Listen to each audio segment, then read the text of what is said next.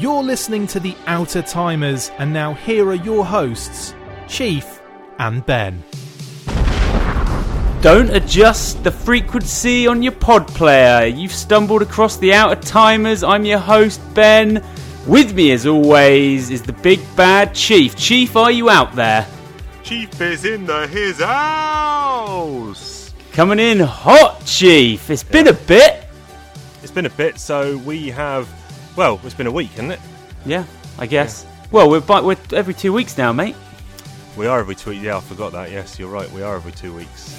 Don't forget it. No, but the goal is to go back to 2 weeks. More on that at the end of the show. But how have you been? I've been good, man. I've been busy, not doing work stuff, just doing fun things. I've bought myself a book, Chief. And I'm actually reading a book again. I bought Shadows of the Empire. Yes, and I cannot put it down. Oh, shit, you've started. You're in already. Yeah, I've been desperate to read it. And I kind of want to make this a spotlight on a future episode. We're going to cover the whole transmedia onslaught that was Shadows of the Empire. I put a few posts on the social. Got a lot of feedback from it. Just very quickly, give me a year. What circa year was this whole smorgasbord of content that came out around this subject? Bear with me, my Chief. I'm just going to lean over and pick up. Now, while you get that book, I also have this book. I think I'm going to go and read the 6-part comic series. You read the book, and we'll converge somewhere in the middle. Now, yes. I think you're getting the vibes reading this book that... I don't know if you did this or it was your brother Gav, but the same sort of vibes I'm feeling from you from when the Timothy Zahn trilogy came out, Heir to the Empire, Dark Force Rising and The Last Command. Now, when these books came out, now, I read books as a young kid and then in those middle years of childhood wasn't interested in reading books. But then when those novels came out, I was glued. Me and your brother definitely both bought them, and I was staying up late at night reading them, and then we'd have phone calls about what was going on in these books, and we raced through that trilogy. And I get the feeling you got the same vibe from reading Shadows this time round. Yeah, I have. So it's 1996. So I think Heir to the Empire was actually quite a bit before that. Yeah. Possibly even 91. But when Heir to the Empire came out, that was huge. You read it in like 2 nights, or you just stayed up all night. I don't know if it was 2 nights, but... Or was that Last Command? One of them, yeah. Or you told yourself you were going to do it, and you were like asleep within 90 minutes. Yeah.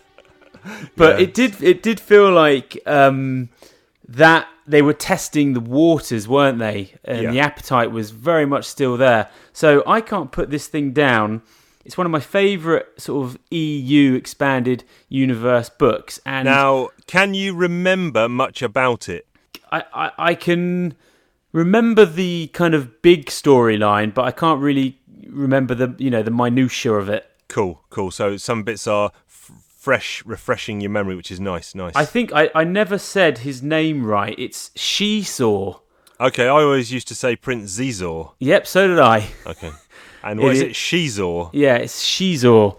I would love to cover it. So you're going to do the comic book, I'm doing the book, and then maybe we both play the game. Oh, shit. What format's that on, the N64? And then we have to buy a few toys, and we'll have to have a play date as well. I'll tell you what, I'll just go on google.com and I'll research some stuff. I've actually got some of the toys boxed. So okay, have you got the game, though? No, but the game is like £2 on eBay. It's, for some reason, a worrying reason, it's very cheap. All right, fine. I'll purchase that, and we will both put in, maybe 30 minutes or something, likely. Yeah. Well, I'm going to try and do it, but yeah, I'm not asking you. You're retro gaming, man. You're on the edge. Oh, as you always say, I like the idea of retro gaming, but I don't know if I actually like retro gaming. Yeah, that's true. I'd like to get your missus back on the pod and talk to her about, some of these things, such as, can nostalgia be a bad thing? Well, isn't anything can be a bad thing? It's all about, the amount, isn't it? It's like overload of anything is bad. This is where one of the things I wanted to talk to you about. You posted up that cool video, the Scalextric video, the DeLorean and Phoenix, etc. Yeah. And we want to talk about Scalextric and slot car racing as a spotlight on a future show. Yeah. And it got me thinking, and you basically sent me down the rabbit hole. And it brought back all the nostalgic feels for me, and I'm like, shit, now I've got to go out and buy loads of Scalextric. And I started looking up all the old cars I had. You sent me a pic of, didn't you used to have this police Rover? And I'm like, oh man, I had that police Rover. I'm going to have to buy that now. And the nostalgia was so strong in me, it was giving me this urge and this drive to almost recapture that childhood period by repurchasing the toys I had as a kid. Yeah, some things I guess are best left. Yeah. But then something like Scalextric is, it's never not going to be fun. So It is one of those things where, if you did go out and buy yourself Scalextric, you're not going to be like, oh, no, bugger. However, you'll be like, this is awesome. However, I spent 4 hours, I'm not kidding, 4 hours yesterday going down a rabbit hole, researching Scalextrics, etc., and what was the best slot car system. So I'm looking outside of Scalextrics, and it came down to a direct head-to-head between Scalextric and Carrera. Now, Carrera is much more common on the continent, and from what I can gather, it has better track and more highly detailed cars. Okay, a little bit smaller possibly. No, ever so slightly. No, 132 scale, same as Scalextric, and they also do a 124 scale, which is slightly bigger, and the track is wider in Carrera, which enables it to accommodate these bigger cars as well. So where's the downside here? Price. Oh, okay, it's more expensive. So because it's not as well distributed in the UK, you'll pay extra for cars and sets. So, well, not necessarily new, because I found a few websites that sell new sets, and they're kind of comparable to Scalextrics, and you're looking at a top-end analog set with a good 10 meterage of track. You're looking at around 170 quid, something like that. Yeah, because Scalextrics isn't cheap either, though, is it? Once you go digital, for either of those, Carrera or Scalextrics, once you go digital, for a good portion of track, plus maybe wireless controllers and this power base units, you're looking at around 300 to 500 for a good quality set. Now, if you go to the second-hand market, I'm looking specifically at eBay, you can pick up cheap Scalextric sets and track, etc. But for Carrera, you do not find much of that in the second-hand market. So no. As you know, I call them burner sets, and they're key. A couple of those is what you want. There's no point going new. Get yourself a couple of burner sets, but then obviously buy yourself really cool additional cars. Yeah. I mean, the thing is, though, that's a nice 4 hours spent, and if that's all that it is, then that's fine. I've not come to any conclusion, so yeah, not but it really, was nice. No. It was fun. It was fun, and it got me thinking back to my original thought when you had posted on the Scalextrics and we were talking offline about Scalextric, and I thought, right, I've got to collect, and then I had a second thought was I'm going to actually collect the yearly catalogues instead, because I've got several of them from the early 80s to mid 80s, and I thought that is a much cheaper endeavour, because you can pick these up for around 3 to 5 quid, maybe 7 or 8 quid for the rare ones, but that's a much better use of my money and time, because we used to pore over those catalogues, and even now I pulled one out of the box the other day, and I spent a good 40 minutes just flicking through and looking at the tracks and the cars and bringing back the memories. Maybe that would be your Scalextric's dose. Yeah, maybe it would. That might fill your cup. But I am tidying the loft, and I'm looking at it now, and there's some floor space. There's a good space for a track there, and a crossover, and maybe a berm there, and Do you think a crossover? Is that what you think? Well, I can have everything up here, so. I guess. I just thought you'd go like the perimeter, and then you'd be in the middle. No, when I say crossover, I mean like a section of straight track that has an X. Yeah, that's what I mean too. Oh, you haven't got any crossovers? No, because it's a strange shape, our loft, and I was also trying to build... It's just one straight piece of track where you switch from inside lane to outside lane. So how's that? Okay, yeah, sorry, but I don't actually have any of those. Is the middle bit still plastic? And if you hit the anchors there, it's like, oh, God, you've got to get up. Possibly, yeah. No, I haven't got any crossovers or chicanes. Ours is very much a speed-based circuit. Okay. I think it's built for records and top speeds. And now, just to close out this little bit here, do you race against Phoenix and or other family members in one-on-one races, or how is your track used? It is used by me and Phoenix going up there, and so we just mess around. We don't really do races. Right. We just hoon around. Okay. Yeah, we've got some Star Wars. Basically, we mainly go up there to look at Star Wars figures. Right. And then when you see it, it's like, oh, I'll have a quick spin. It's very hot up there at the moment. Yeah, same. I am sweating like a fat person in a discotheque right now. All right, buddy. Well, what have you been up to anyway? Well, apart from that, two other things that spring to mind is, one, I lost my lightning lead to whatever it is, USB adapter for my iPhone, because I've got one of those iPhone 7s which has got the funky lightning adapter socket. It doesn't have a 3.5mm jack. So my headphones, and we were talking offline, I'm not going to be putting any kind of Bluetooth wireless headphones in my ears because I do not want any chance of getting the cancer. So I go wired headphones all day long, but I had to buy a converter for my 3.5mm jack into the thingy, and I lost it. So I bought a replacement on eBay. Arrived yesterday, and I thought, I scrimped a little bit. I bought a 2-pack for £9, and it turns out they were junk because I'm getting this background hissy noise. So I sent them back, and I had to reorder the one that I lost, which is actually like £19 for one. Obviously, I'm wired in now for the podcast because you don't want any kind of delay, but jeez, man, you got to get some Bluetooth headphones. It's much nicer. I had some, but that is direct fucking microwaves or whatever it is going through my brain. I don't want that. The other thing I've been doing is, and I cannot stop this, I'm addicted. I eat around 1 can of chickpeas a day. Chickpeas? I am addicted to making hummus. Okay, you are talking about hummus. Yeah. So, small mini blender. 1 can of chickpeas, big glug of olive oil. Pre my non-dairy days, I would have put in a couple of tablespoons of sour cream, but now I just omit that, or maybe add a bit of soya cream, or maybe even a splash of maybe almond milk or something like that, and then good crack of black pepper, and then a big squeeze of garlic paste. Blitz that mother up, and then that's it, munch it. And I eat about one can of those a day at the moment. Well, dude, you're going to have to send a vat of that stuff down here because we got a hummus problem down here. Oh, right. We're spending a fortune, man. Yeah, I never buy it, only ever make it. Oh, well, maybe we need to start making it because, no joke. So simple. We are on the large tubs, 2 tubs a day. Oh, right, That's okay. 14 tubs a week. Yeah, right, yeah, strong. It's just about 5 o'clock, 6 o'clock, it just comes out in the kitchen. I mean, we're a big fam now, but the celery comes out, the carrots come out. I mean, it just disappears. Yeah. They're like £2 a pop. Yeah, that's £4. Yeah, a day. Jeez, 4 sevens, that's 28 quid. On hummus, yeah.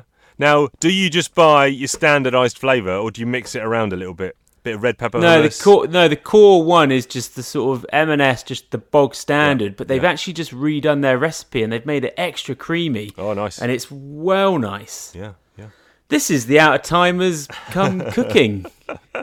Come cook with us. Yeah, that's it. Is there any chance you send in some of that down, or? I'm not sure how that will post. It wouldn't post well, would it, actually? It's very, very simple. I'm going to post this recipe up on our Outta Timers socials with the end product so people can see.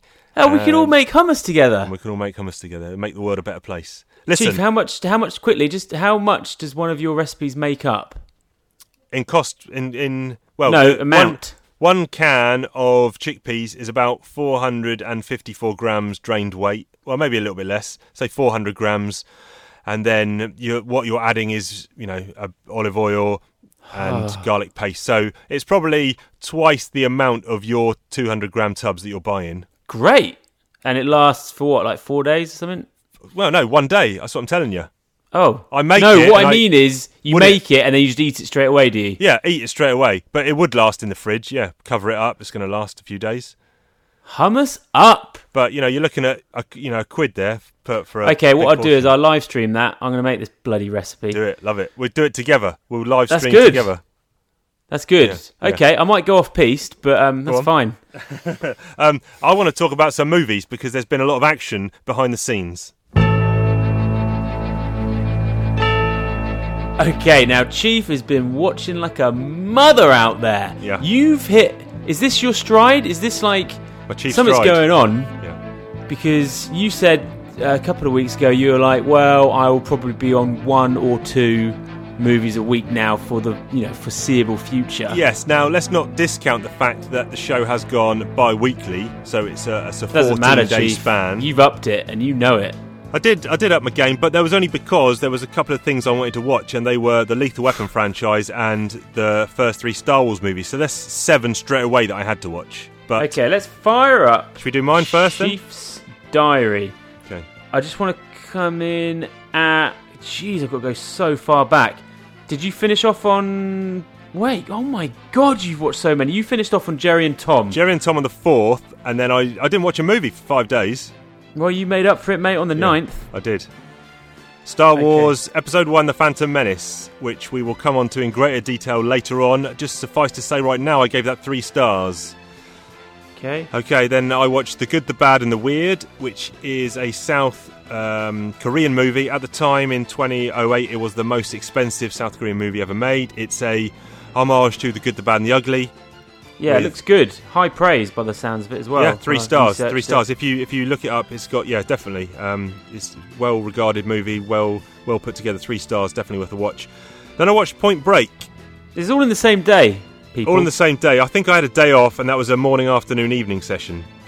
Now, Point Break is fine for you to give it 3 stars. That's fine. I mean, for me, this is like a wild classic. This is like a 5-star. Yes. Probably doesn't seem to mean as much to you. No, I don't think I watched it as much in my youth as you and your crew did. I was messaging you as I was watching it at the beginning, and I was, holy moly, this is going to be like a 5-star movie, because the first 10 minutes, the action, even the script I thought was on point. It was so good, and then it really not fell off a cliff, but it just, I don't know, it never met those high expectations I had for it in those first 10 minutes, and obviously I have seen this movie before, but okay, just talk to me about Angelo Pappas. Pappas is great, obviously. For some reason, I was kind of fantasizing about thinking I'd love to see Angelo Pappas and Jack Burton together. Yeah, right. I feel like that would be a good duo. Yeah. Utah, get me 2. Utah, get me 2. That's the Subways he wants, isn't it? Just round the corner. Yeah. Oh, man. And this is, of course, Catherine Bigelow, who went on... This is 1991. She went on to direct the Oscar-winning Hurt Locker, I believe. Yeah, so she was, at this point, I think she was still married to James Cameron. Oh, right, okay. Yeah. But the direction was good here. I'm really surprised that it took her that long. She had a big old break. I think she had some kids. All right, okay. To kind of get the recognition maybe she deserved. But I'm not sure. I don't know. Reeves is given too much to do and he can't handle it. Hang on. You love Reeves. No, I don't love Reeves. I like the 47 Ronin movie. You like him. Basically, you want him zipped. Yeah, I want him not talking too much. And he's given too much to do here and he can't handle it. I take the skin off chicken. That was a great line. That is a great line. Yeah, I don't know. I'm not... Do I like fine. Bodhi? You don't have to... 3 stars of... Do I like Bodhi? Only 3 stars is, like I say, 2.5 stars is a non-regretful watch. This got 3 stars. So, nice cameo from Anthony Kiedis. Nice cameo, yes. Shoots himself in the foot as well. I've watched quite a few Gary Busey movies lately. I watched Point Break. We watched Predator 2, obviously. Yeah, we did. And there was another one that I watched recently that had him in... Can't remember. Anyway, okay. Then I went to... of course, the next film had him in, Under Siege. There you go. In which I actually might prefer him here than I do to his Pappas character. But well, no, you don't need to go that far, Chief. That's 3.5 stars, Under Siege. I went in thinking this is going to be... Haven't seen it for ages. This is going to be a cheese fest. Steven Seagal, load of nonsense. I'm surprised you went in with the handbrake, Chief. We used to love this flick. Did we? I'm not sure. Well, I think we resented it a little bit because we wanted Die Hard 3 to be on a boat. Got it. But this is great. 3.5 stars. I would watch this again in a heartbeat. Oh, damn straight. Really good. And Tommy, I forgot that Tommy Lee was in it and doing a great kind of over the top. Where did you watch this? Because I'm well up for watching some Under Siege. Watched that on Now TV. I think it was on Netflix. There. One of those two. I'm there. And then the next day I watched Under Siege 2, which I'd never seen before. Is it train-based? Dark Territory, 2 stars. It is not good. It is trying to be... The bad guy, I don't know who he is, but he's trying to be Tommy Lee Jones from the first one, and he cannot live up to that hype, and it's just not a great movie. Don't bother with that. I'm surprised you watched this next one, man. So this doesn't compute here, because on my diary it says 3 stars, but on my list it says 3.5. I put it originally as a 3, and I upgraded it to 3.5, but the diary does not reflect that, just to let you know. So this is 3.5 stars. This would be way too cliche and for it is The Gentleman from 2019, Guy Ritchie. Yeah. Now, wait, is that last year? Yeah, is it? Oh, yeah. I compared this to Snatch, which I gave 3, and I thought this was better, so I gave it 3.5. And wow. Yeah. Hugh Grant, not doing Hugh Grant. Hugh Grant, right? Sensational, career best. Wow. Okay, yeah. I'm keen to see it. Yep, get on that. Then I watched Skyscraper, The Rock. Why? From 2018. It was on Now TV, and it was like 1 hour 24. So there's a lot of... oh, you mother. As if you thought you needed to be... at this point, no, it was more... It was like 9 o'clock, and I was like, I want to watch a movie before I go to bed. Generally go to bed at 10. I'll stretch to 10:24, and I want an easy watch where I don't have to concentrate too much, and I thought that was going to fit the bill. He goes to bed early. He doesn't like Bluetooth. This guy is Fleetwood Mac, straight down the middle of the road. Right, we better speed this up, because we're nowhere near yours. Then I hit Lethal Weapon, 5 stars. Right. Good. Incredible, Chief. Incredible. Mel Gibson, I don't think I had fully realised how good an actor he was in this first movie. He is on the edge. One of my favourite bits, Chief, is the Christmas tree shootout. Yes. And the bants there. Yeah. Oh. Yeah. One of my favourite bits is after that, not too long after that, he's in his own mobile home. He's looking at the picture of his wife, tears. He's got a gun. He's putting it in his mouth. It is harrowing. Strong stuff, man. Really good. People forget, because of where the franchise went to, they forget how dark it was when it started. Yeah, that is so good. That's 5 stars. I had a word with my Talking Joe co-host Steve Jubber, because he gave that 2 stars. So, what? Yeah, I said I'm looking for a new co-host. No. But he said he was watching that, to be fair, on a plane from Manila to Australia, and mentally he wasn't in the right frame of mind. This was kind of coming right in the COVID situation. He had to get out of Manila. It before? No, I think possibly he had seen it before, but I'm not sure. But, right, we'll get him on for a whole show on that. Then what I don't like to do is binge watch franchises. So I cannot watch the franchise. I did that with Under Siege, having said that, but I wanted to watch all of Lethal Weapons, but I did not want to watch them all in a row. So I had to sandwich movies in between each one. So you certainly did that. I watched maybe a shit sandwich. I watched Overlord, which is a 2018 movie. It is a World War II movie about the Nazis making kind of zombie plague super soldiers. 2.5 stars. Then I went into Lethal Weapon 2, which I gave, again, my diary says 3.5, but I've upgraded that to 4. Good boy. Then I went into Jean-Claude Van Damme, 1994 Time Cop. I mean, this is the most random. Which I gave 2 stars. For some reason... Good bit where he comes out. Do you want to know? Do you want to know why I watched that movie? I was in Sainsbury's and... Now TV? I was in Sainsbury's and I really, really fancied just one beer. I didn't fancy having a lot of beers. I wanted one beer and I wanted... so you just cracked one open in the aisle. And I was looking down the aisle and I saw Coors Light. And I didn't buy it, but I was like, Coors Light. And I have strong...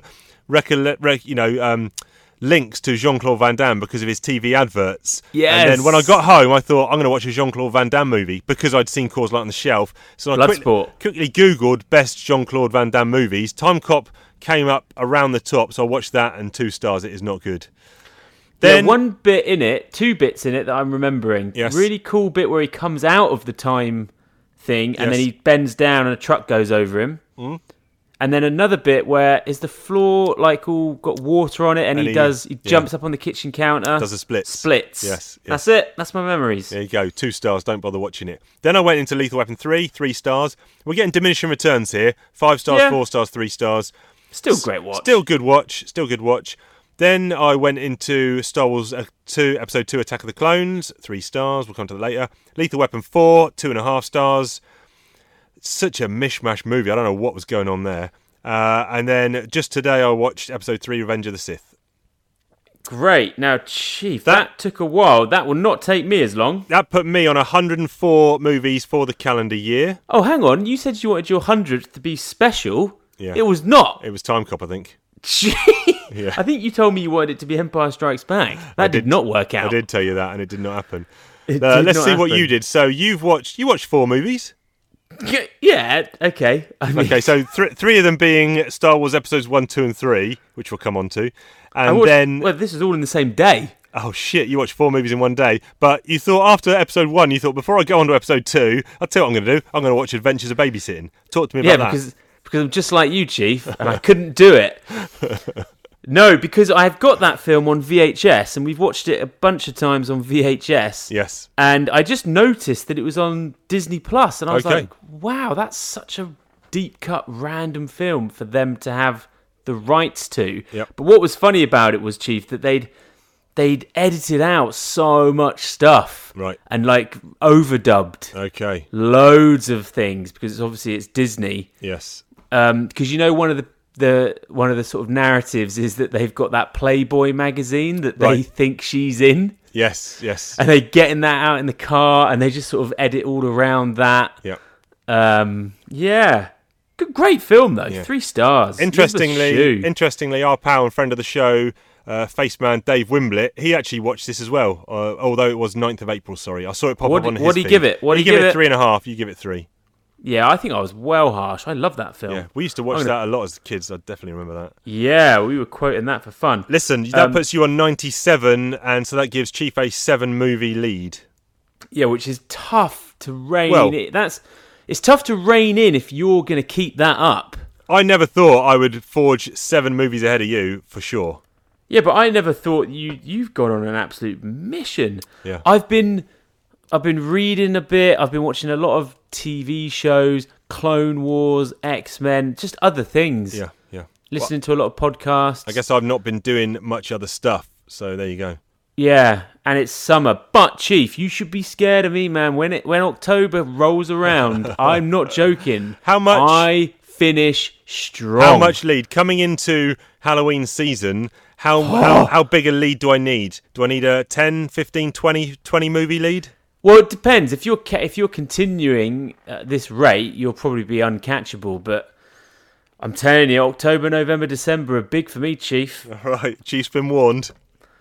But I'm gonna have to jack this up. What are you feeling like? Have you got big week coming up?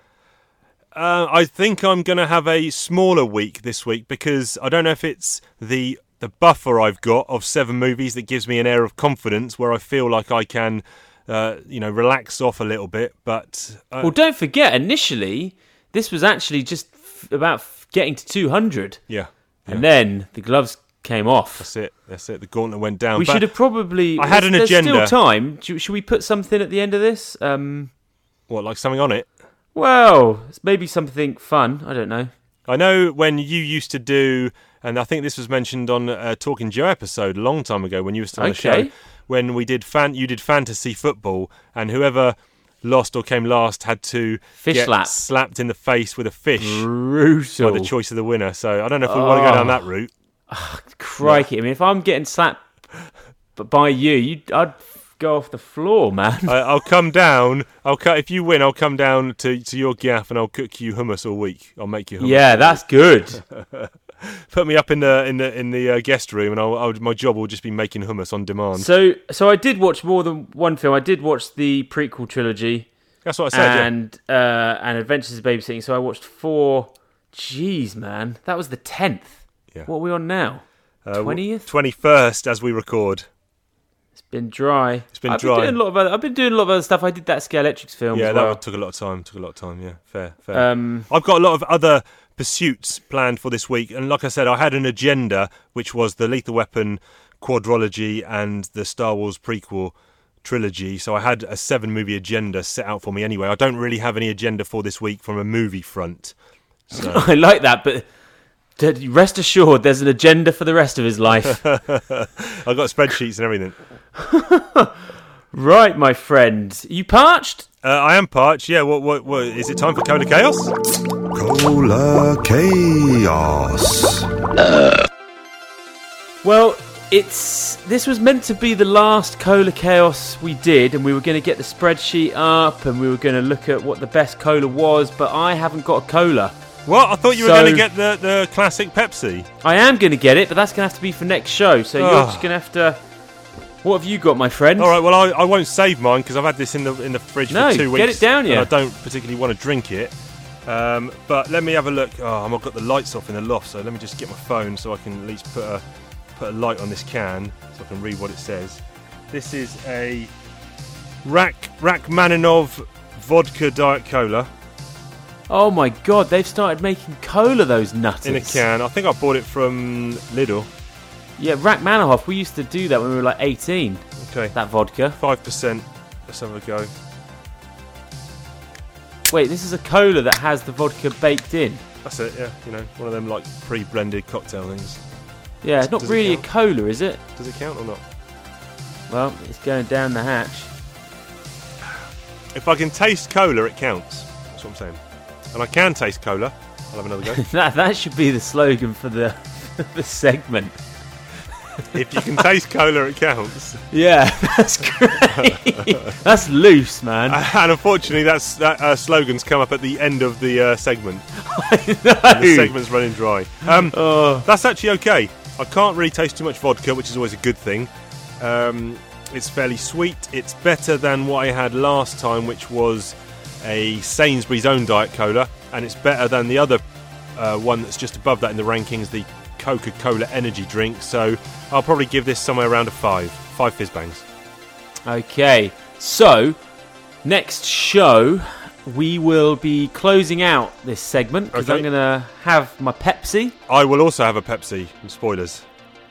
Right, we're both having Pepsi, are we? Yeah. Is that allowed? Well, I don't know. Okay, let's see. We'll do it, and if the world ends, we'll know it wasn't allowed. Yeah. Okay. Fine. Listen, might be like crossing the stream. We talked briefly about us both watching the prequels, and there's a good reason we didn't deep dive on them then, because we're about to deep dive now, because it's time for this week's Spotlight. Right, Chief. Can I just preface this by Please do. saying, look, I've listened to a lot of podcasts where people are bitching about the prequel trilogy. So, as a disclaimer, I'm going to attempt, or we should both try and attempt, I want to keep this positive. Yep. I want to talk about the things that we actually like about the prequel trilogy, because look, let's face it, we've all listened to 1,000 podcasts of people going on about Jar Jar or Anakin not liking sand. Yes. Like those are givens for me. We don't need to pour over the stuff that we don't like, because we all know the bits we don't like. Yeah, I think I will mention a few bits I don't like, but what I'm going to try to do is take them away from the norms. So it won't be the generic stuff. It'll be, as always, Chief's kind of thinking outside the box stuff. Yeah, okay. Well, let's rewind the clock and talk about our experience of taking in the prequels for the first time. Yes. So back to 97, 8? When it was announced. 9? Well, the movie, I don't know when it came out. The movie came out it was 99, it was 99. 02 and 05. So look, I'll put my hands up, Chief. Go on. I drunk the Kool-Aid. I drank the Kool-Aid as well. Did you really? I did. Because me and you weren't really hanging out around that time, No. so I don't remember. I was at uni the first time round. I'm so surprised you were drinking that Kool-Aid. Yeah. Wow. I saw it a bunch of times, and I think in my heart I knew that it wasn't what I wanted. No. Now, when we say, well, let's just again clarify here. When I say I drank the Kool-Aid, I'm talking about pre-release. When it was announced, when they started showing footage and trailers, I was all invested. When it came out, I watched it once, and after watching it, thought it was garbage. Oh, no, I drunk it, as in I lied to myself and pretended to like it. Okay, fine.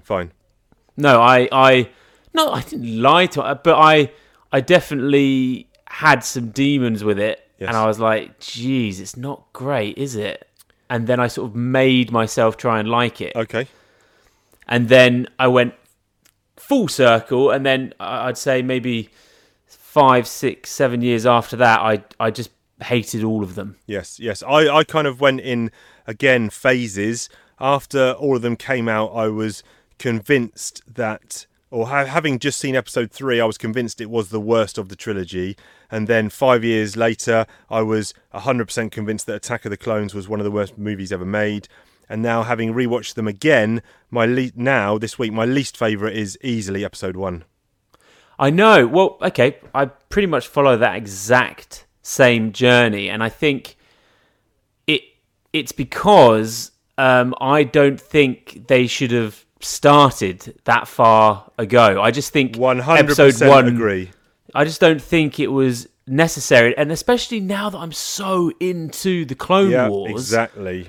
I just think, having a trilogy and having Revenge of the Sith be the second film, yes, and then have the third film of just Vader just hunting down the Jedi as Vader would have been perfect. Amazing. I'm on board there. I almost view it as Phantom Menace is a standalone, and then 2 and 3 are pretty much the meat on the bone. Clone-based. And you could have almost done away with the content of episode 1, and like you said, even if it was just a 2-movie franchise, and just started with where they started with episode 2, but just tag on a little bit that they found this kid, have 10 minutes at the beginning, we found this kid, he'd be strong in the Force, blah, blah, blah, because episode 1 doesn't really, in the grand scheme of things, do that much. No, it's more like it's a lot of politics, a lot of setup, which is fine, but I think I would have rather had that other movie with Vader in it than have him as a kid. Yeah. But let's just talk about Phantom Menace a little bit, because we both gave it 3 stars. Yeah, so, and like you said at the beginning, I don't want to turn this into a bash fest. We've kind of done that already, but let's pick out bits from that first episode that we gave it 3 stars, so there must have been stuff in there we liked. There are. I think because now it's got a few more miles on its soul. I feel like for some reason that makes me warm to it. It's actually really old now, that film. And when I watched it the first time, I had a very big problem with how it looked. Right. And it's almost the other way round now. I actually really appreciate the aesthetics of it and the look that George Lucas was actually going for. Yes. I think his world building is incredible. Yeah. The issues I have with it are, script issues, but the actual look of it, I think, is great. I think the look, especially some of the set backgrounds and backdrops, are even better than episodes 2 and 3. I think one of the problems I had with 2 and 3 is when there's a couple of people in a room, or Obi-Wan and Anakin are on Mustafar, some of those sets and those CG backgrounds just look way too fake. Whereas in episode 1, I think there was a lot less CGI backgrounds potentially, or they were just a lot better, maybe to my eye. But it felt a lot more natural. Yes, there's a lot less 100% green screen. Right. Yeah. So they did a lot of shooting in Italy in that palace, and all of that stuff looks absolutely gorgeous. Agree. And they went to Tunisia, and Mos Espa looks amazing, and all of that stuff I just love. Yeah. And the big set piece, that middle set piece, the pod race, maybe it's a little bit too long in this kind of extent. He added quite a bit to it, I think, didn't he? Oh, did he? Yeah. Is there, okay, this could be a silly question. Are there different cuts of this movie?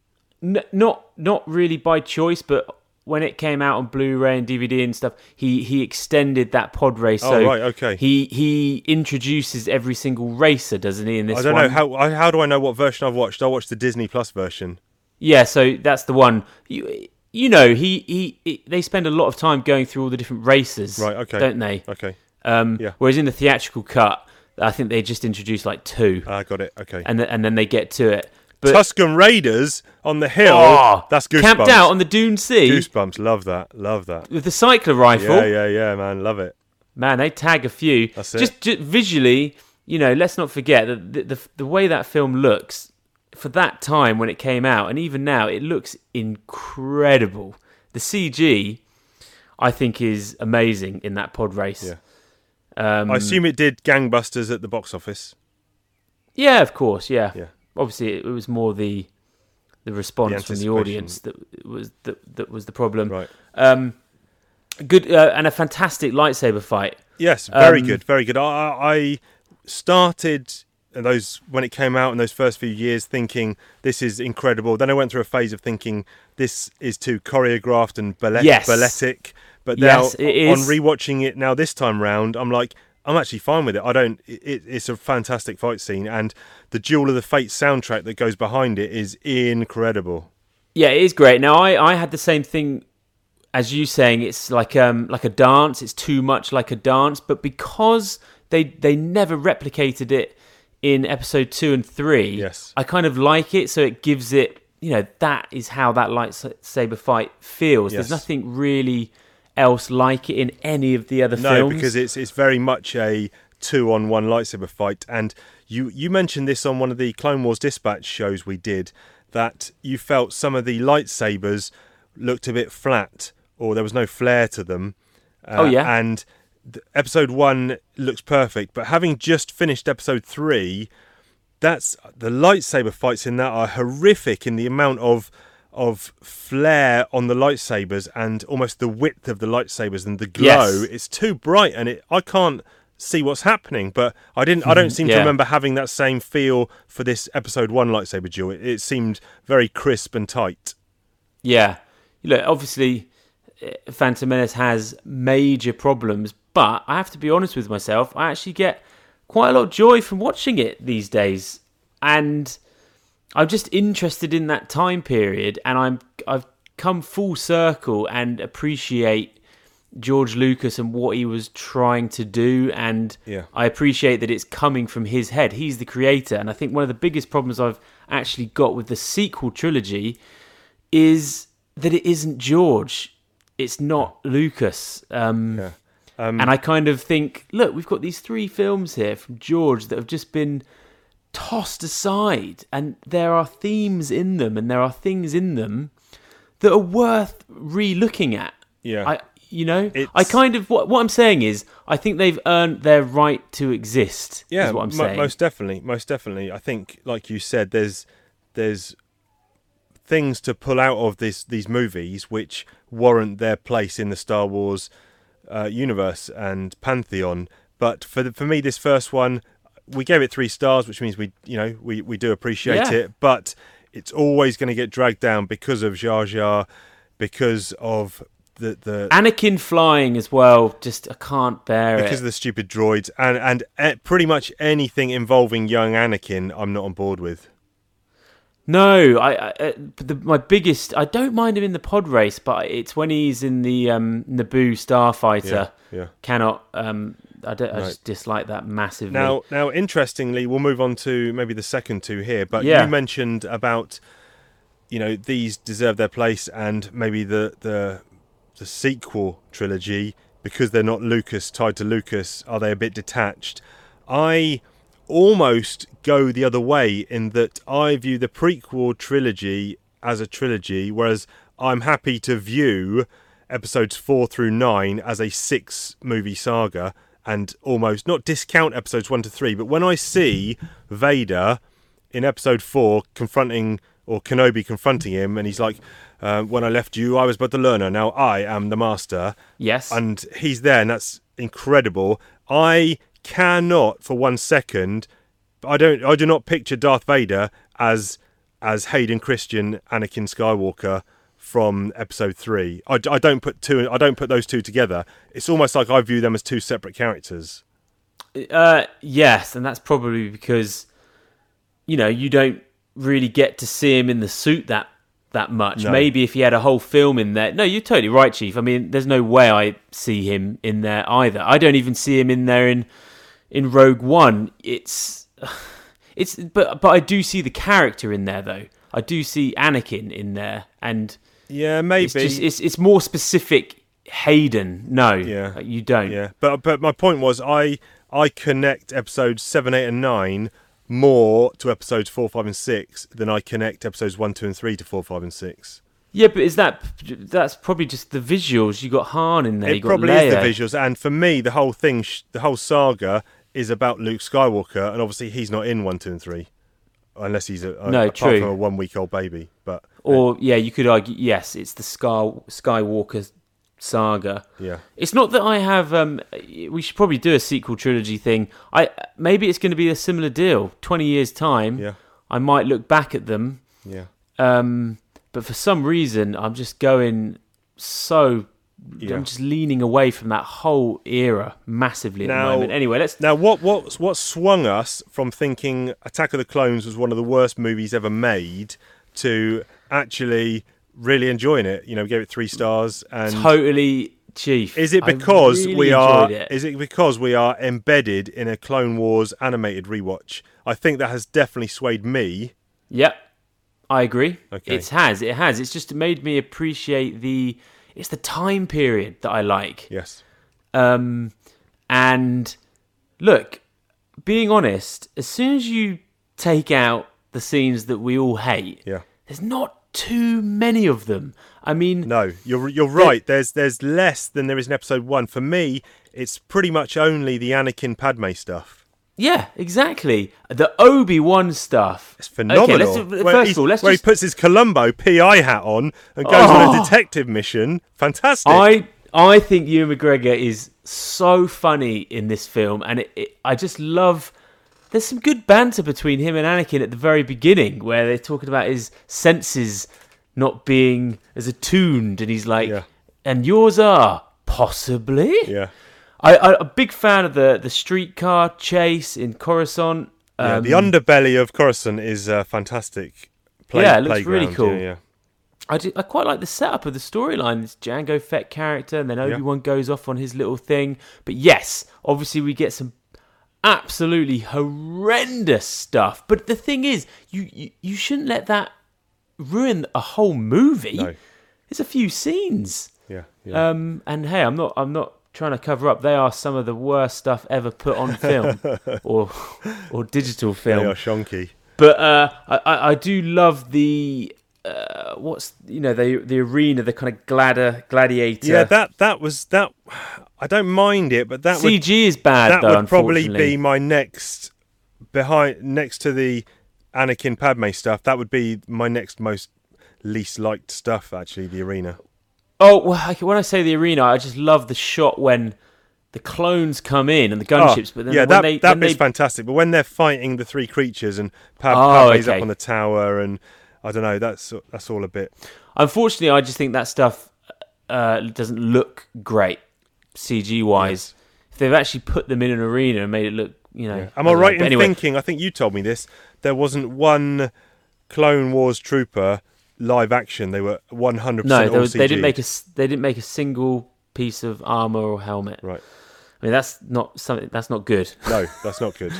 But when as I said, when they pull out of that arena and then you sort of see the actual scale of the battle that's been going on outside. Yoda comes in one of the Ark transport ships, doesn't he, with all the clones? To the forward command center, take me. Yeah. There's just stuff that I've never really seen in Star Wars before. Just the drop ships have a much more sort of our world feel. Yes. But I quite like that.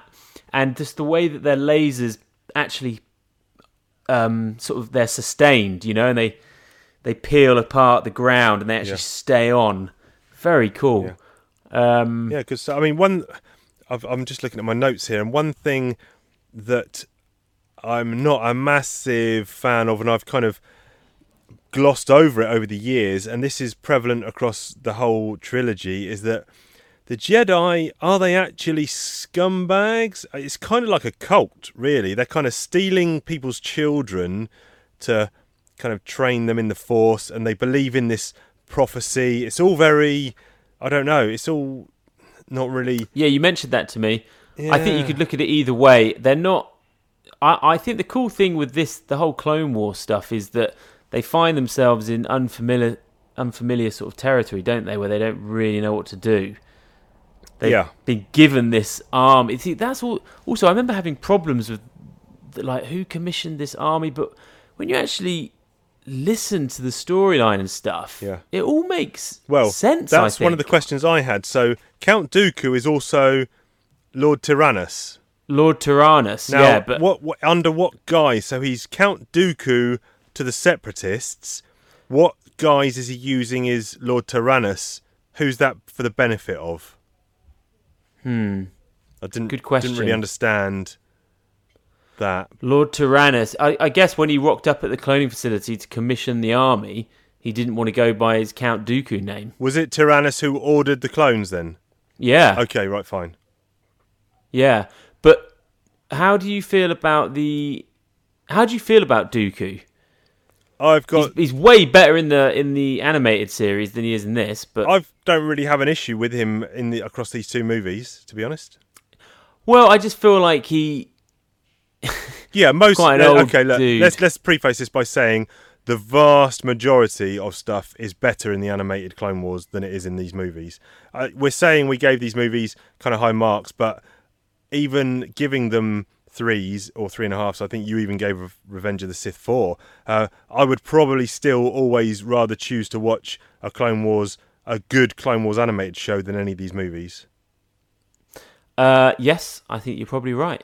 But then obviously you don't get that without these, and I think that's what's made me appreciate them more. I cut you off a bit there. You were saying about Dooku, I think. Well, look, when I was sat in the cinema and watching this for the first time, and I was quite pumped, and you get to the end, and then Yoda comes through the door. Yeah. Now, the cinema was laughing. Was it? Yeah, massively. It didn't. And I was like, Jesus, that is clearly... As in positive laughter or negative laughter? No, just because it's just funny to see him to see Yoda leaping around. Like a Muppet. I do remember watching the documentary, and George is telling the animators, he's like, look, this cannot be funny or silly. It has to be like a fist-pumping moment. Right. But I have to say, when I was watching it the other night by myself, I did fist pump. Yeah. When he comes through at the end. And I'm on board with you there, because this was one of my biggest gripes about this scene and the Yoda Emperor scene in 3. After having watched the movies the first time round, I was like, this is the most silly thing Star Wars has ever done. Yoda is jumping around like Kermit the Frog, wielding a lightsaber. I am 100% not on board. But watching them this time around, and I've watched it many times in between, having seen it at the cinema, but this was maybe the first time where I thought, this isn't as stupid as I first thought it was. This could actually not be, maybe it's good, or maybe it's, I don't know, maybe this is the moment that Yoda has been waiting for. Well, no, I just think it's our exposure to Yoda was so limited before, when we saw this film for the first time, and now seeing him so much in the Clone Wars or in comics, I just feel like I can suspend my disbelief way further than I could back in those days. Yeah, because I guess we were used to seeing frail old Yoda in his bed dying, scrounging for food, etc. And it was such a leap to believe that he was this X amount of years prior. Yeah. Oh, just quickly, whilst we're on Yoda, I'm a big fan that George went back into the DVD Blu-ray release and made Phantom Menace Yoda look like the Yoda that we know. Wasn't he originally? He was a puppet. He was a puppet, but no, didn't he then CG him, or went the other way around? Yeah, he did. Yeah. So now he's all CG. He did look naff. He just didn't look like Yoda. No. He looked weird. Yeah, the CG on Yoda is really good, actually, across all the movies. Yeah, it's really good, yeah. So, that rounds out Attack of the Clones. Yes. Big fan of Anakin losing his hand. And they have quite a stylistic lightsaber fight. There's some lovely two-saber stuff where it's all like strobe lighting, and that was quite cool. But so let's talk about Revenge of the Sith. You gave this 4 stars. Yeah, I was whipped up and having a blast, Chief, because this is the one that is most like, this is a Clone Wars episode, or this is 2 Clone Wars episodes. Yes, correct. It is quite the thrill ride, to be honest with you. It's a long one. It's like 2 hours 20. It's a big old beast, and I found that when I was watching it today. I got to about 1 hour 40, and I'm like, this should be the end now. And I did feel that the ending dragged. The last 20, 30 minutes did drag for me. I feel like it's so, or meant to be so epic. I You didn't thought get that it earned its Okay. slightly longer runtime because it had a lot of mopping up Yeah. to do. Just a huge fan of the opening crawl to this film. Okay, where it just interesting. Says, War! Yeah, yeah. Heroes on both sides. And just a nice kind of space battle with big starships and star cruisers actually fighting each other and kind of... We said that in some of our Clone Wars Dispatch episodes that they were fantastic scenes in the animated. We wanted more of that in the movies. We do get one here, and a good score as well. Good score, and it is a good one. It's a good one. Yeah, it's cool. I mean, I'm not that big on the whole buzz droid stuff, but they start off with quite a lot of levity, and I feel like they did a good job of Anakin and Obi-Wan did seem like pals. Yes, yep. Which I thought they had some good chemistry, to be honest with you. And then, how do you feel about the Dooku scene? The sort of mirroring Return of the Jedi. You've got Palpatine in that chair, and he just lops his head off. I thought that was quite badass. I thought it's a strong move. It's a bold move for sure. People do say about his acting, but I thought he seemed conflicted, and when he did it, he's just like, I shouldn't have done that. Yeah. I know. Yeah, he's being pulled in by some unforeseen forces, isn't he? Obviously. Well, look, I know that lots of people think that the turn comes too quick and isn't earned. Well, how do you feel? That's a good point, because I was thinking that at the time this would have played out much, and hindsight's everything, but it would have played out much better if it was a 10-part 1 hour TV show. Yeah, and you could do it over that period. That would have been much better. Doing it over almost one movie is difficult, but in the Clone Wars episodes we can see we've had very subtle flashes of it. Yeah, that's nice. Here, I think one of the things that almost ruins the turn is when Mace Windu, all the other Jedi are dead, Mace Windu's there with the Emperor, he's about to kill him, and Anakin actually says, no, he's got to stand trial, don't kill him, that's not the Jedi way. So he's full on in Jedi mode, don't kill him, he's got to stand trial, full on. And then it's almost like within 5 minutes, now he's on his knees bowing to the Emperor. That's the well, bit. He does say, look, yeah, but I think he's saying he's got to stand, he's saying that, Chief, to make Mace stop. I don't think he actually believes that, because shortly after he says, look, I need him. Right. Because he's got the secret. Now, unfortunately, that scene is let down so massively by dreadful overacting from Ian McDermott, the guy that's playing Palps. Yes. It's just... It's not necessary. It's just not necessary, because it's an okay scene. Yeah. I like that scene, where the two of them are in the theatre. And he's my God, Darth Plagueis the Wise. Dishing out the dirt. I love that scene. Dude, that's Lucas hitting some late form, Yeah. I think. Did I ever tell you the story of Darth Plagueis the Wise? Yeah, that's good. That's powerful stuff there. Yeah, that is good, Chief. Yep. There's some nice moments with Anakin and Palps. Yes, yes. I actually think the moment that he finds out that he is a Sith Lord is quite good. Right, yes. But look, there's also that scene where everyone's just looking out in the windows. Yeah, yeah. And the score's building. What? How do you... Go on. Well, I was going to say, I find this film quite emotional. Okay. By the end of it, I am fully in. And Chief, when Padme runs across... Yeah. And Anakin, and they embrace, and the camera pans round. Yep. I'm getting goosebumps saying it now. And you just see Obi-Wan in the doorway. In the doorway, in the silhouetted, yeah.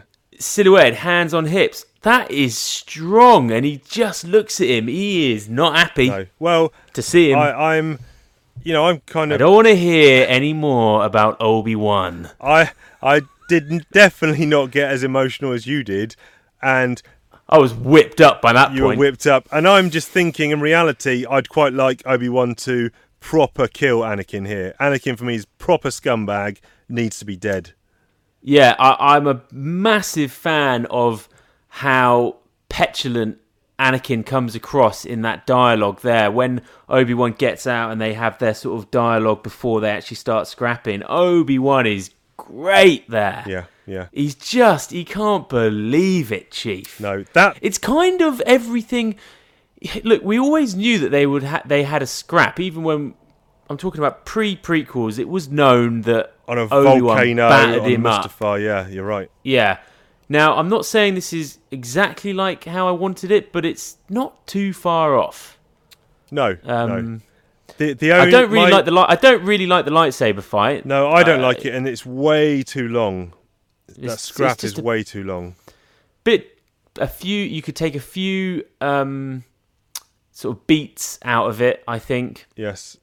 How do you feel about a couple of points I do want to pick up on? How do you feel about when the Emperor gives Order 66?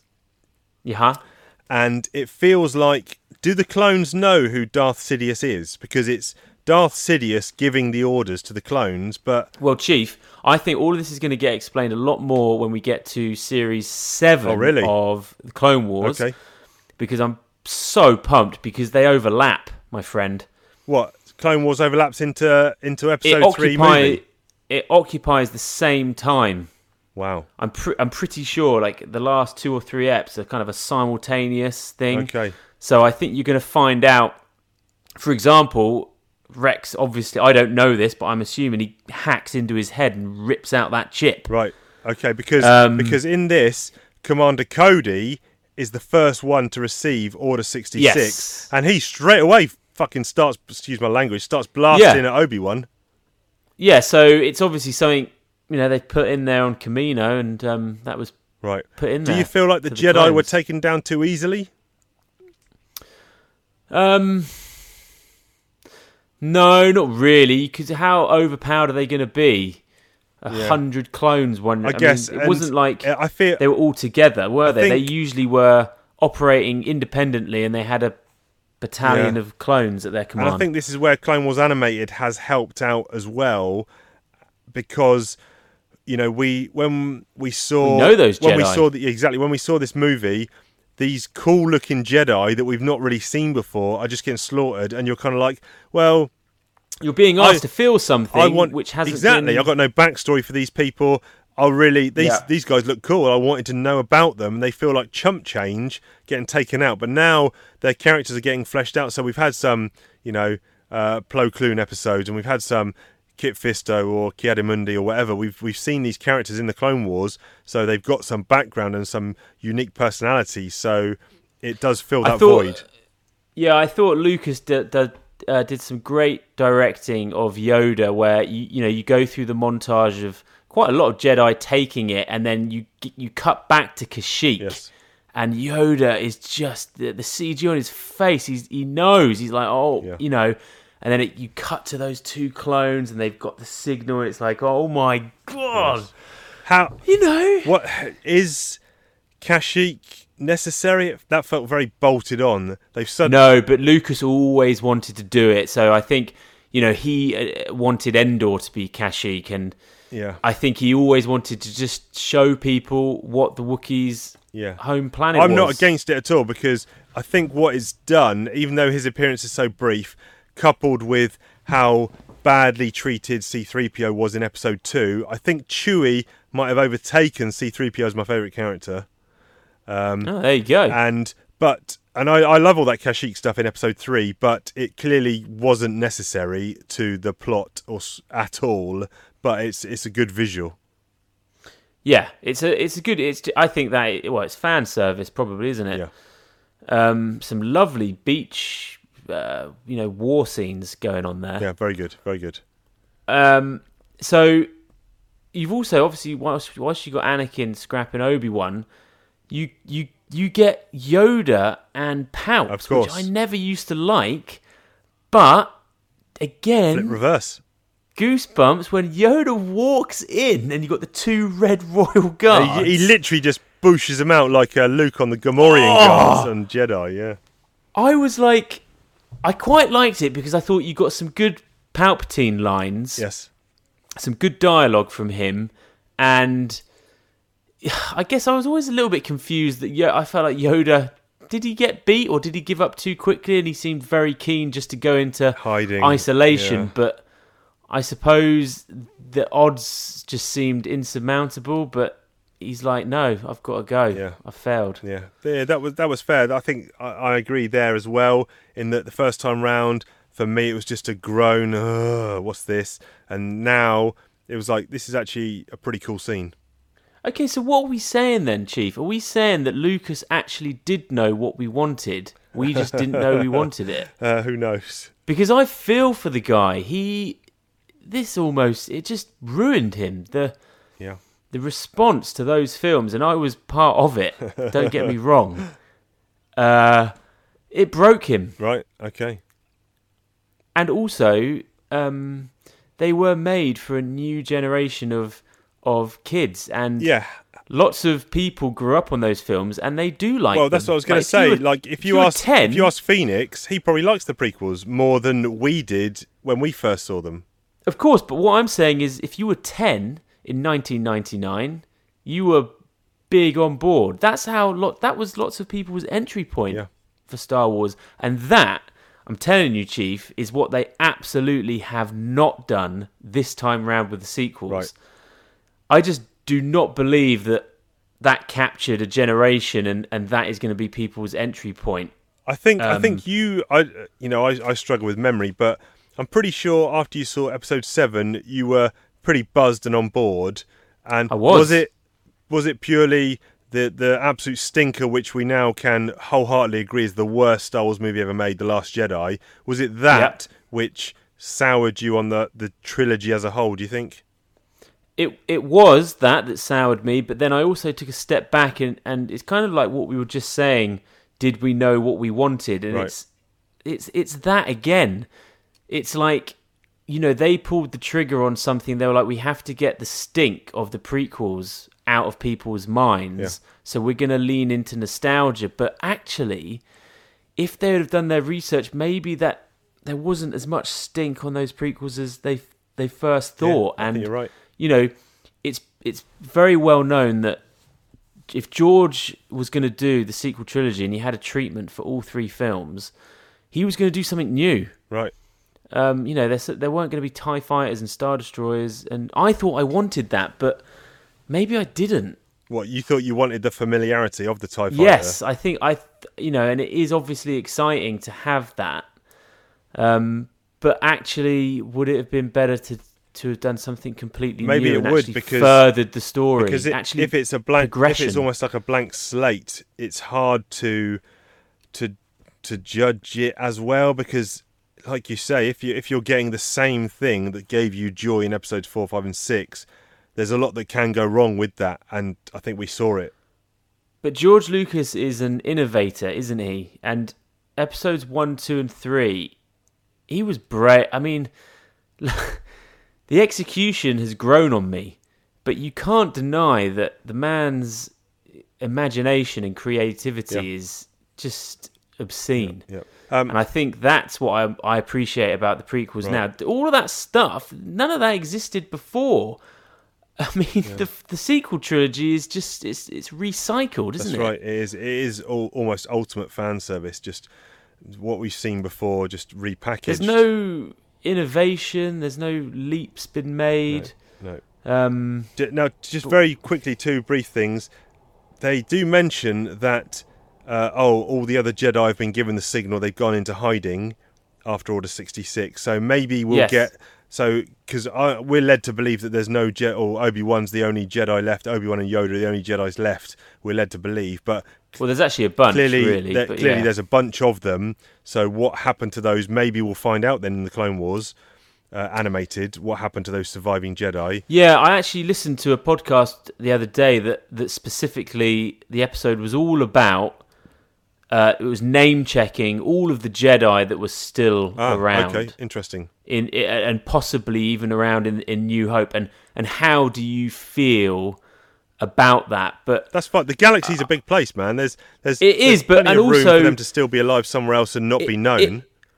But it couldn't. It had to be Luke that was the New Hope. What they're trying to say is, why wasn't any of them the New Hope? But because Luke is so integral to that. It's DV's son. It had to be him. Yeah, and also this stupid prophecy of, Anakin was supposed to the one to bring balance to the Force, whatever that stupid thing means. But maybe Luke was the one for the new prophecy, and even though there were other Jedis around, they weren't, going to be up to the task. And the other thing was, they make quite a big point of it in the closing segments of Obi-Wan going to Tatooine to convene with an old friend and being Qui-Gon. But that's where's that ever picked up on? Oh, there's quite a lot about that. So there's actually a deleted scene for Revenge of the Sith where there's a scene where Yoda is actually talking to Qui-Gon. Yeah.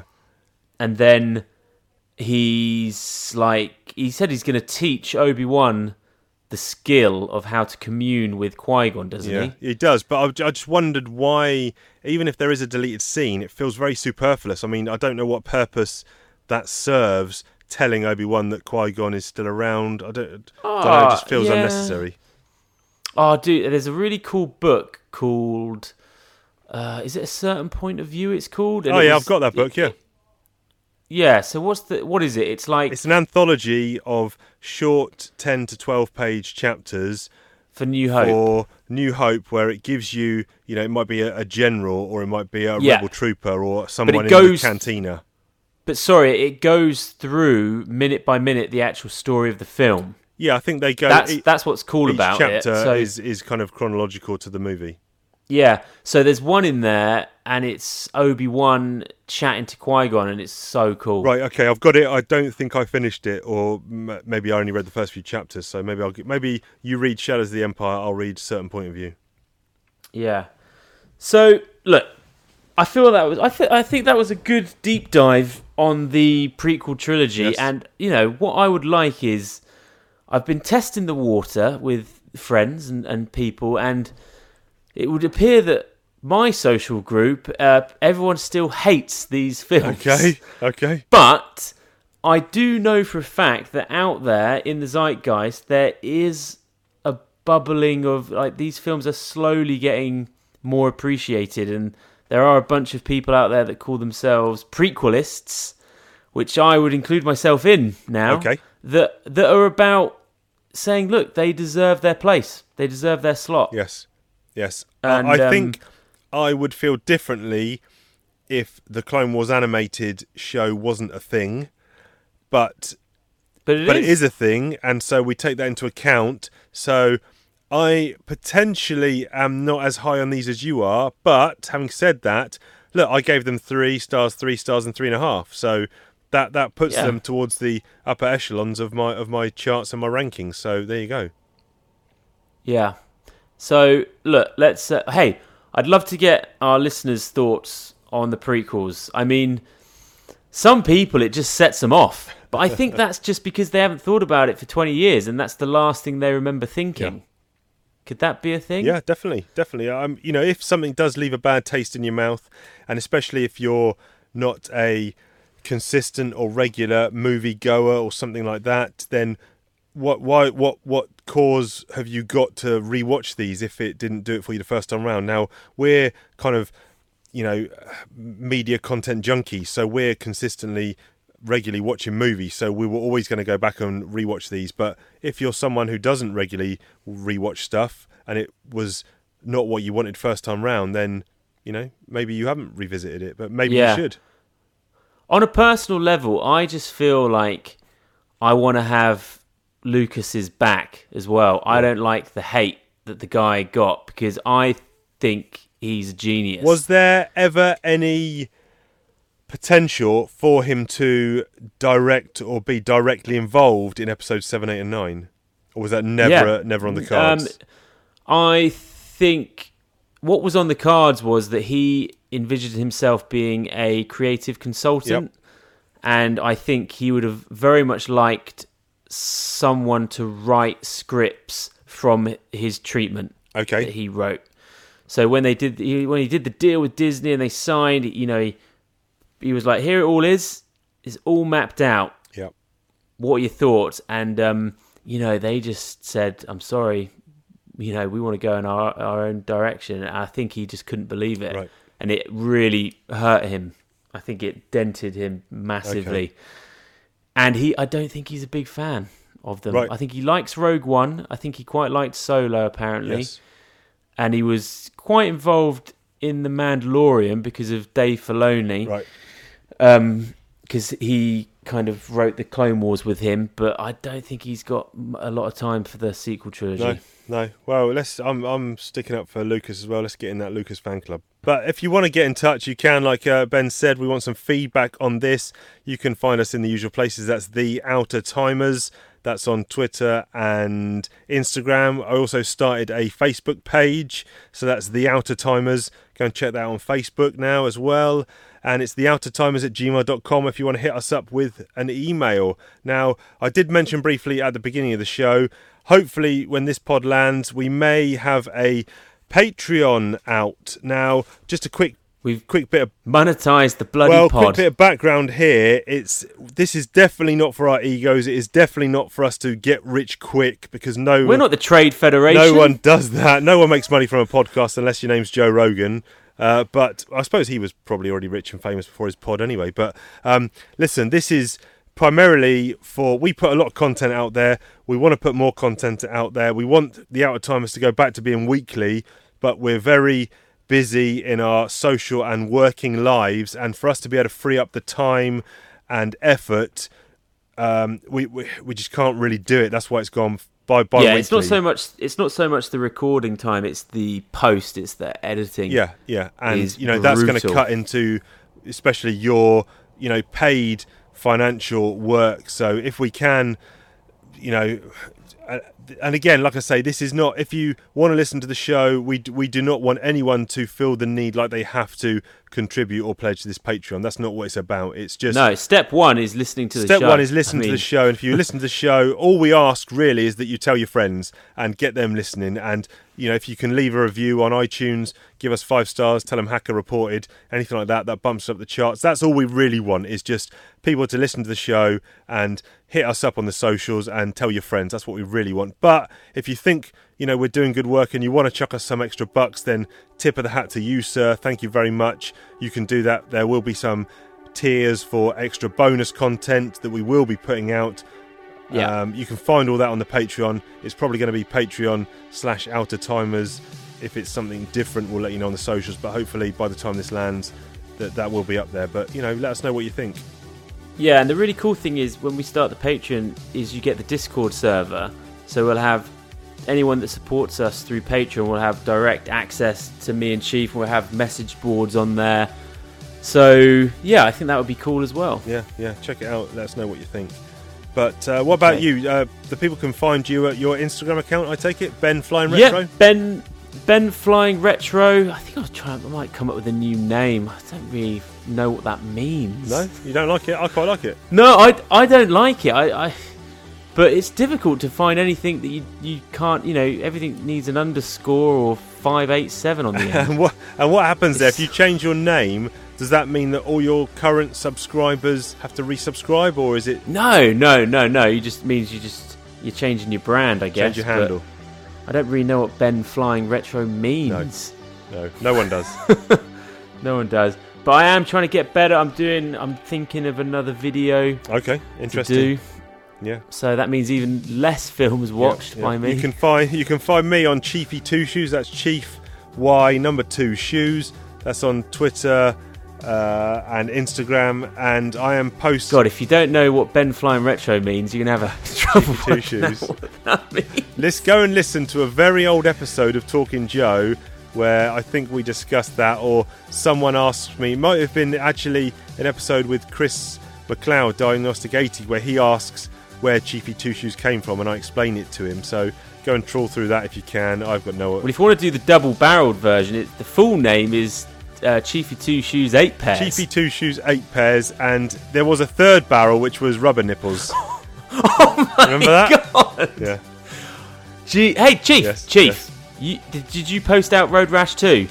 No, I am going to post that out. I will post that out to the lucky participant of the winner of the Road Rash 2 Mega Drive game, which I said I would post. Yeah, you got to post that out, yeah, Chief. Doing it. I'm going to do that. Don't you worry about that. By the way, on my accounts, I'm posting daily art pics of my personal art collection, which I've had commissions and sketches over the last 10 years, doing one a day. Probably got over 300, so this is going to last about a year. Yeah. Wow. Okay, Chief. Look forward to checking that out. Well, we've been running long, and we are definitely out of time. No, that's not how we sign off. We're going to run longer. That's the idea. Oh yeah, of course we are, because we're a bi-weekly pod now, so we give the people a bit of extra content for their dollar, or their listening pleasure, I should say. Yeah. Totally. But we have been the Outta Timers, and we are out of time.